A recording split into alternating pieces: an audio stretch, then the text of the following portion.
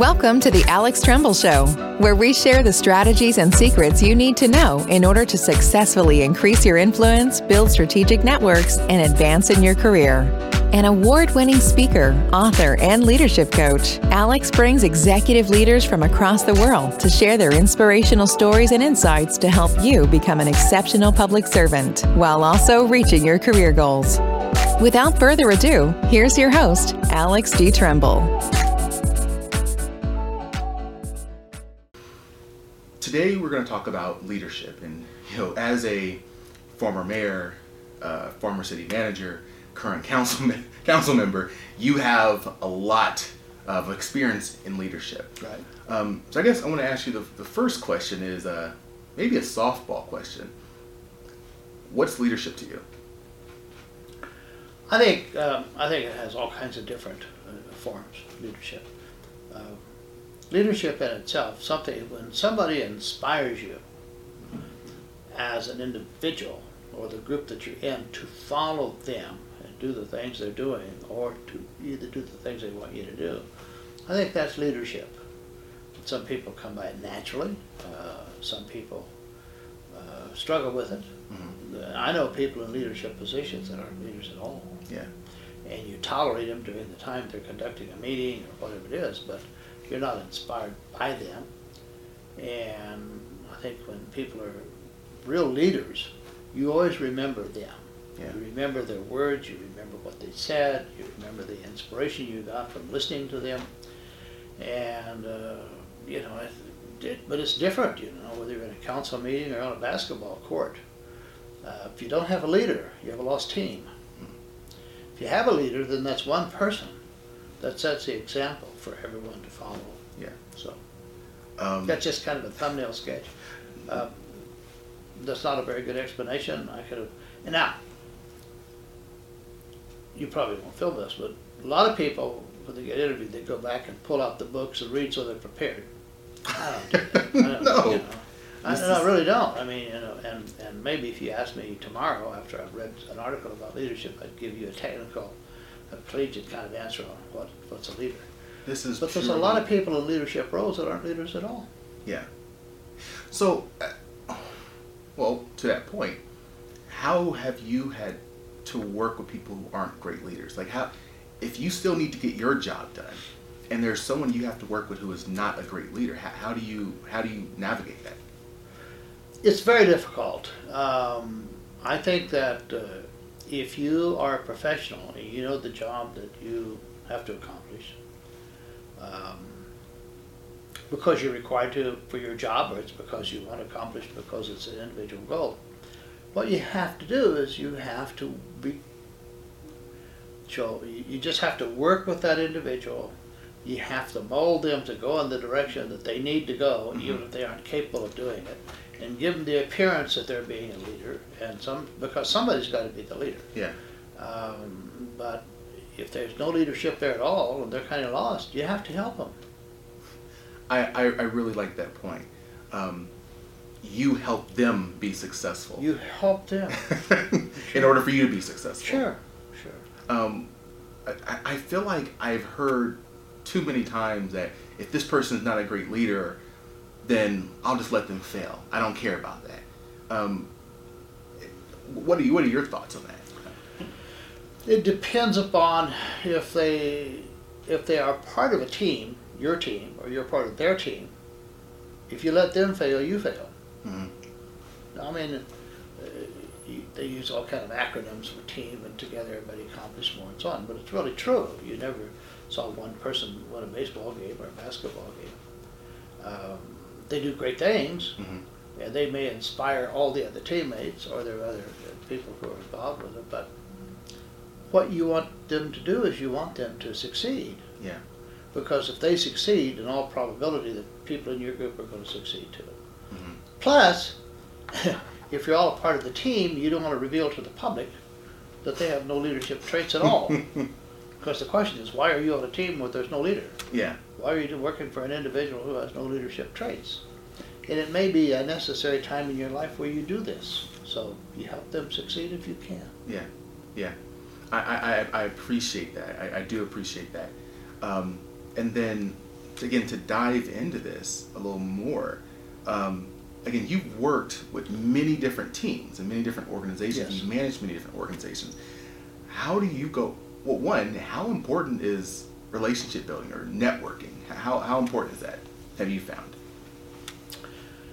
Well, it's going to, if you become a part of a committee, commission, or a group of people that have a task to accomplish, networking is going to become very important. Not initially. Mm-hmm. First of all, you have to know the individuals. You have to know what their individual goals are. You can't be interfering. You can't be speaking up even if you know they're wrong, because now you're a know-it-all, which then causes them to lose faith in your ability to be credible. You can't do that, so you have to establish professionalism, credibility, and given a period of time, and sometimes we don't have a long time, you want them to listen to you if you believe you know what you're doing. Yeah.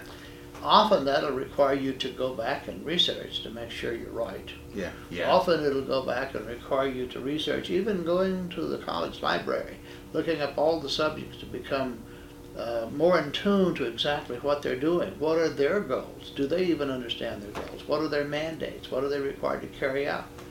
And you essentially become a temporary expert Yeah. in what they're doing. And once you do that and you assist them, then they begin to look to you for assistance. Yeah. So you let them do it. Try to force yourself on them, you just lost out. And try to explain that you know, maybe you know far more about it than they do. Push yourself on them, you just lost out. Yeah. You have to let them come to you. So one, again, this is why you are good at what you do. Though everything you've laid out those are that's how you strategically build relationships. Yes. You know, one, first understanding what they want, Yes. not just focus on what you want, but what they want, and also knowing when to not make someone look stupid, right? Like I said, you don't want to make them Terrible. Terrible. What you do, if you show somebody up, if you have a group meeting and you show somebody up, everybody else is afraid you're going to do that to them too. Oh. They begin to avoid you Yeah. because you're not going to show me up. I Yeah. just won't talk to you. Yeah. So you have to establish the kind of relationship where you show them you know what you're saying, your thoughts are informed and mature, and that they can rely on you or look to you or lean on you or ask you for advice. And once they start doing that and they get good advice or good answers in the meeting, they then tell others, and then before long you have established a leadership role. By example, not by saying, not by you're going to tell them, I'm a leader, I know this, Yeah. and you'll never be a leader in that group. So you can be leaders in one group and not in another group. So again, I guess one last question: this networking piece, this relationship building piece, is your time is extremely valuable. And I thank you so much for allowing me to come here today and ask you these questions. But you don't have the time to build relationships with everyone. There's thousands upon thousands of people. How do you know where to allocate your time? That's an extremely good question. Sometimes you're thrown into groups that you don't want to really particularly be there because it's not your forte. Mm-hmm. It isn't what you're really interested in. You have a subject matter over here, but you may have to belong to this group in order to be acceptable in the other group, and you have to figure out. It's like putting together a puzzle. Mm-hmm. And you have to understand where the puzzles fit, how they Yeah. interlock, and what happens. And so very often you're in a group situation or a committee or meeting or a group that you don't want to be. On the other hand, keep in mind that if you don't want to be and that shows and you fail, you may have failed in other interrelationships that keep you from being in the group that you want to be in. Yeah. So it goes all across the board that you do your very best in every situation, where you're comfortable being there or not. Thank you.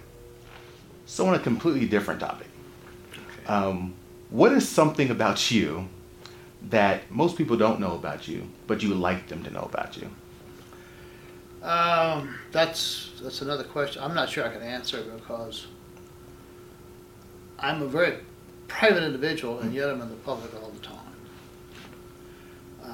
You've never seen any of my family at any events that I'm at. Yeah. Get sworn in as a mayor, you don't see my family there. You know, they have a different life. They have a private life. Being the city manager, the kids, when they were in school, didn't tell people I was the manager. Yeah. Because they didn't need to know. They didn't need to be harassed. Everybody has a relative, a friend, associate that gets crosswise with government. Yeah. My kids didn't need to be harassed because I was the manager. So it was understood that my children never told the teacher or classmates or anything that I was the city manager. That carried on through, and being the mayor or anything else, it's just, that's a different, my family's a different world, and I've never had them involved. And I'm at a lot of events where people get sworn in or something, and the whole family's there, and they're taking pictures.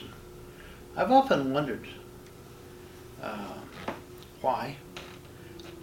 I personally would never do that, and I've never done that.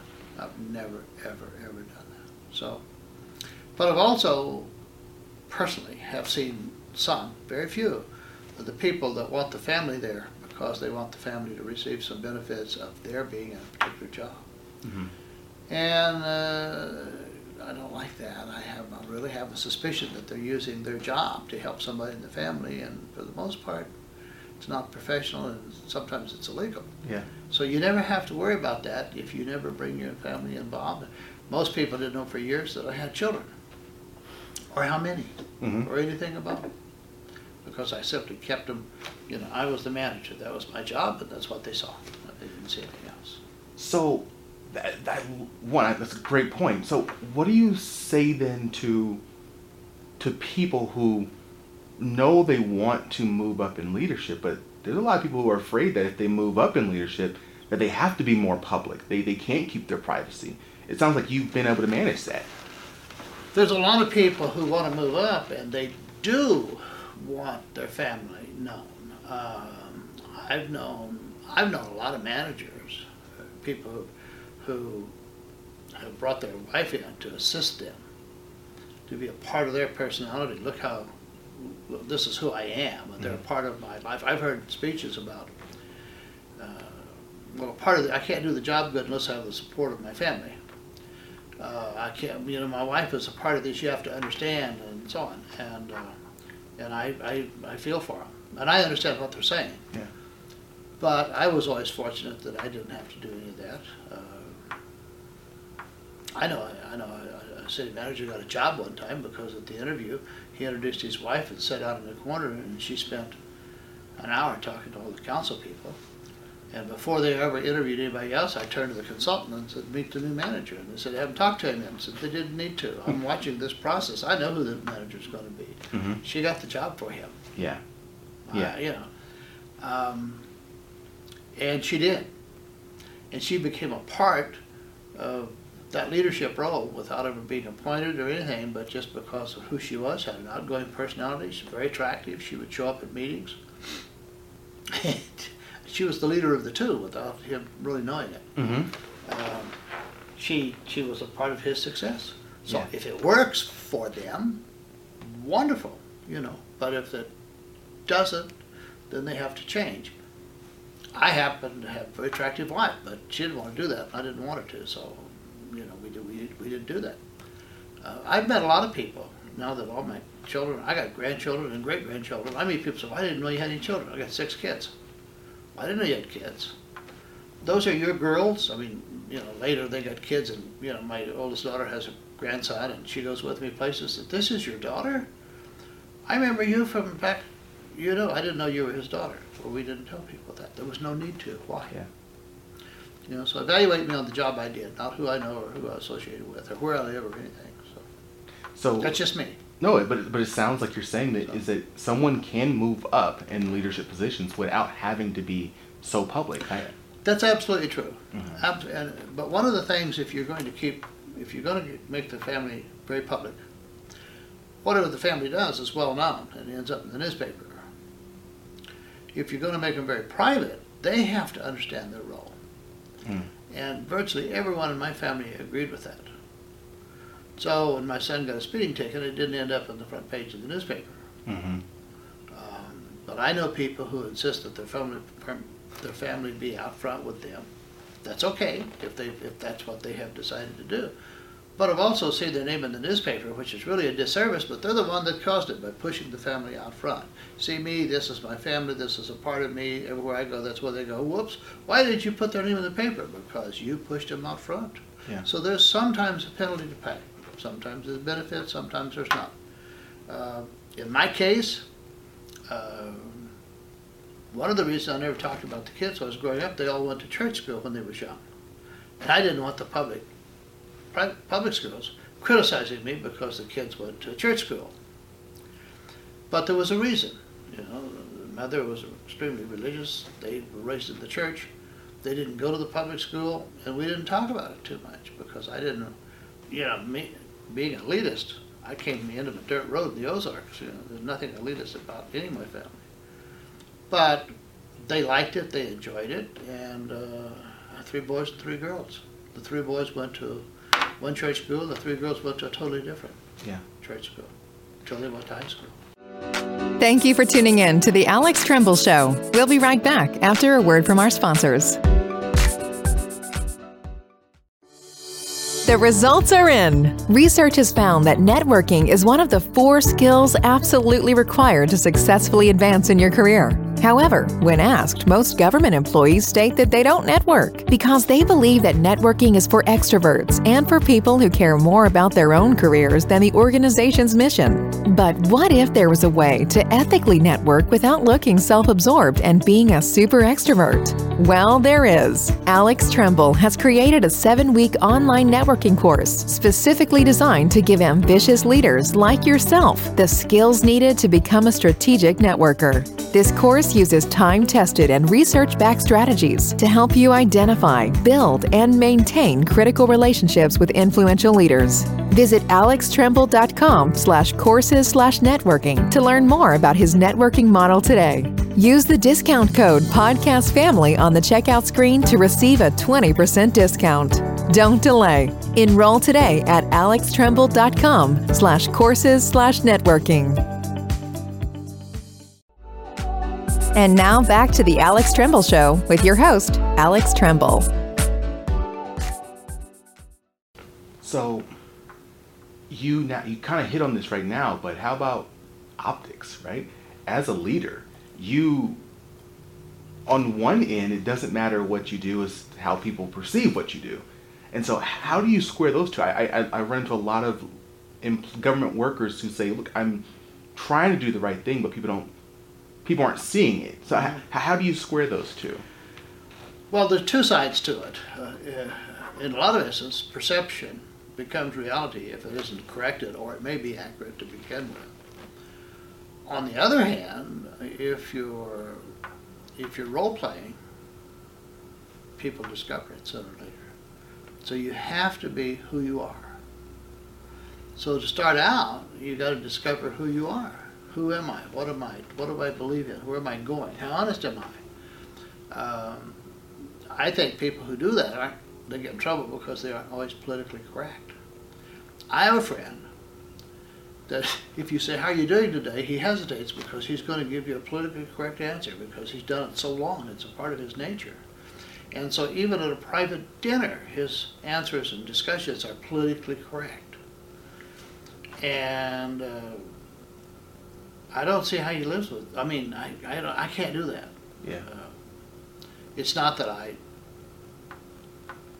am not politically correct, but I don't have to think about it. I say what I believe because I'm honest in what I say. And I do get in trouble by saying things. And a lot of people do. And so I've seen people just ostracized because they were very honest.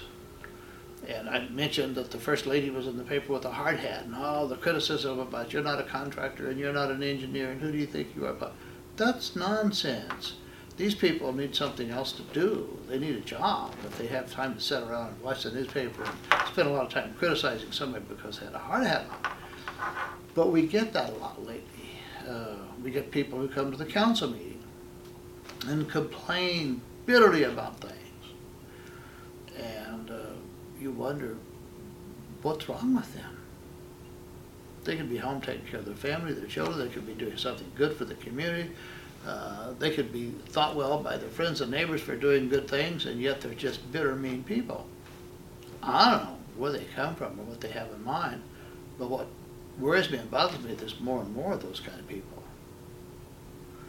And then I also have seen, within the last 2 or 3 years, people who get up at the public meetings and just really rant and raise hell, and people are there clapping and cheering them. All the wrong things, and you're wondering, why? They didn't accomplish anything. They had no goal, unless it was just to criticize government. Mm-hmm. You wonder, what did they do? Mm-hmm. Do they have a job? What does their family think about? Why would they do that? It accomplishes nothing but causes ill feelings. Yeah. Yeah. So we smile, thank you, and go on to the next person. And the following week, if you say, do you remember they came to council? Yeah, what did they say? I don't know. Did you follow up? No. To hell. All they did was gripe and complain. And there may have been a request or something, but you couldn't tell what it was from all the other extraneous stuff that meant nothing. It got lost in... Got lost. Yeah. I have said in a council meeting many, many times, don't come to the podium, kick me in the shins, and then ask me for a favor. You won't get it. Mm-hmm. And actually, that then gets back to your earlier comments where you talk about building relationships. Mm-hmm. Don't go and try to make someone look stupid or make them look bad and then want them to help you later on. Yeah, we have people, government is stupid, every one of you are crooks, and oh, by the way, I need to do curb and gutter. Yeah, sure. So I don't know why people do that. And I'm told it's because this is what we've become in the United States. We see it from the highest levels, in Washington, D.C., people yelling and calling people names and saying god-awfulest things in the world, and then wonder why their friends left them. And my first thought is, or I've even said, what was it that you were trying to accomplish? Mm-hmm. What did you want? Well, I wanted assistance, then ask for it. There's nothing wrong with that. The guy's drowning, and he's telling you what an awful guy you are, and oh, by the way, throw me the rope and save me? Yeah, really?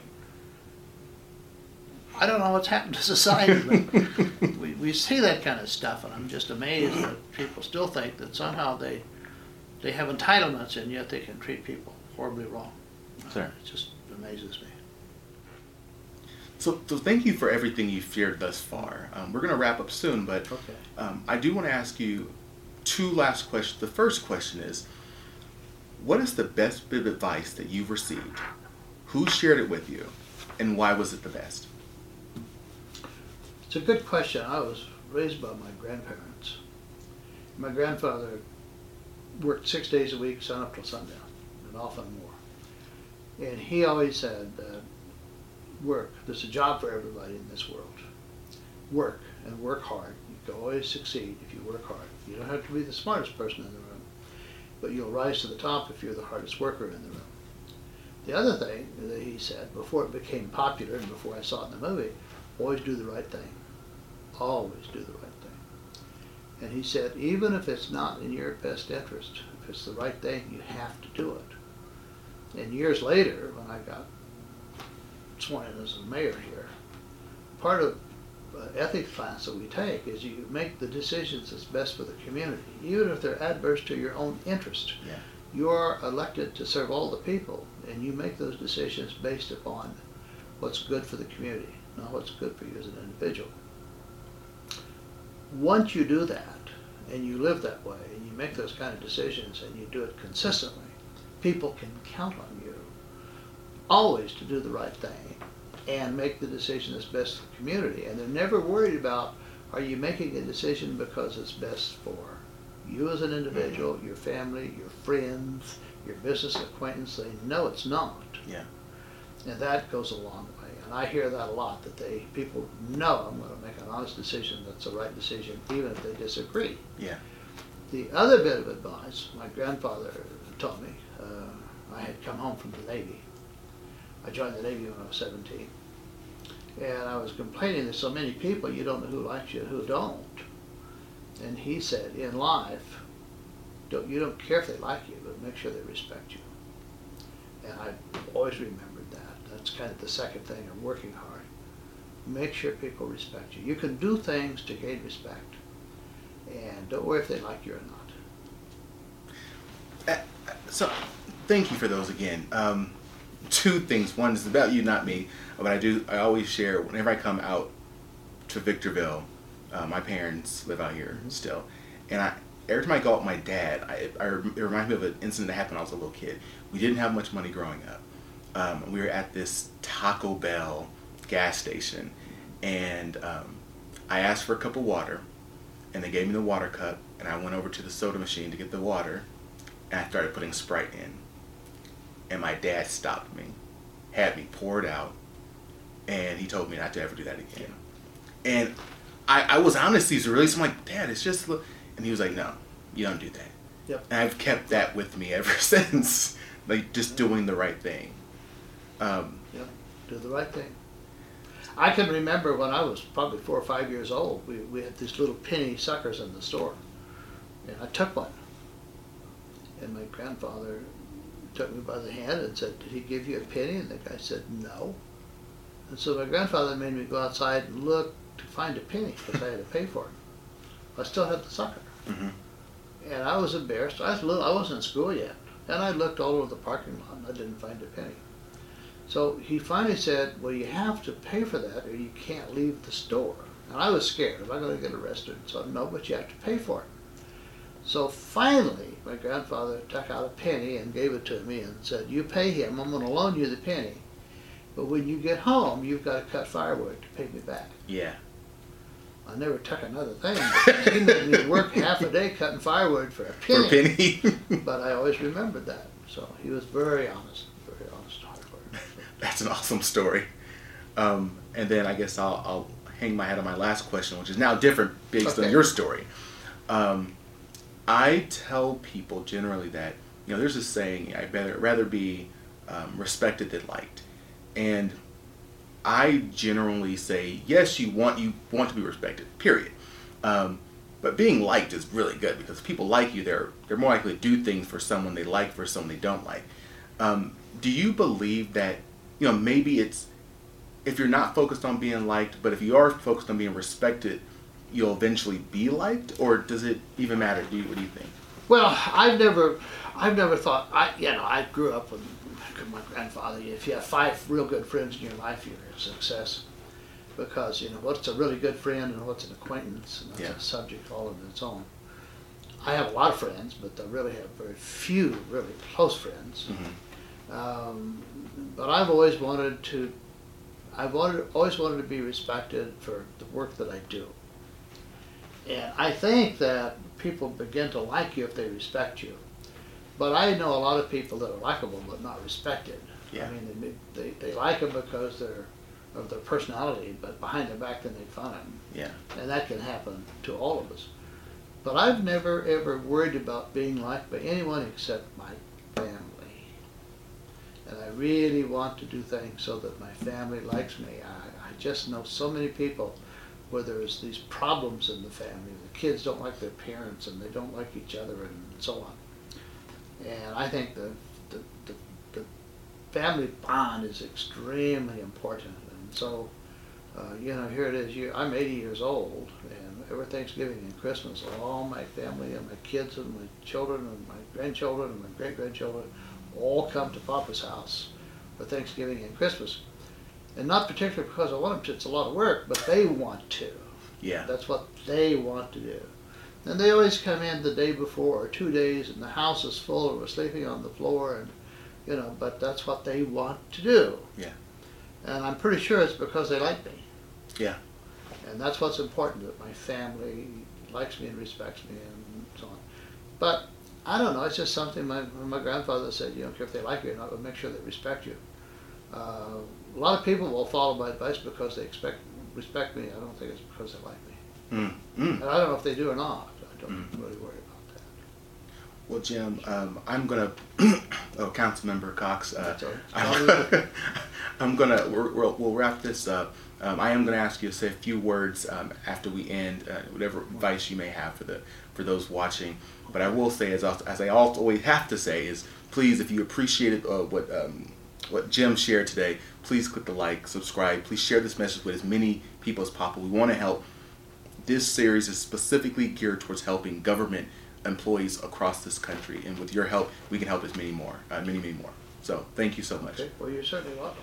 Yeah, one of the things that we didn't touch on very much was, if any, was the education of people who work for public agencies. I've always been disappointed that the general public believes that public employees get political appointments, or they get the job because of who they know or their friendship. And I've heard so many people say, well, they probably aren't qualified for the job. What I have found, and I have 40 years of experience, plus teaching college and a bunch of other things, public employees are better educated as a group than a same-size organization in a private sector. I don't know why. That's been my experience. They are interested in being educated. They strive to do it, sometimes in several fields. But if I take a look at this organization or the other private or the other public organizations that I have dealt with, and I've sat on interview boards, I'm always amazed at the qualifications. Highly qualified public employees, and the general public doesn't know that. They don't realize it, and I don't think they have a real good understanding of the high standards that are set. All the people in the management positions are highly qualified. I think everybody in this organization has a master's degree except one, and years of experience, and experience in 2 or 3 different backgrounds. So I think they do a good job, but there's a suspicion on the behalf of the public, and we don't tout that. We don't tell people that. We don't brag on ourselves.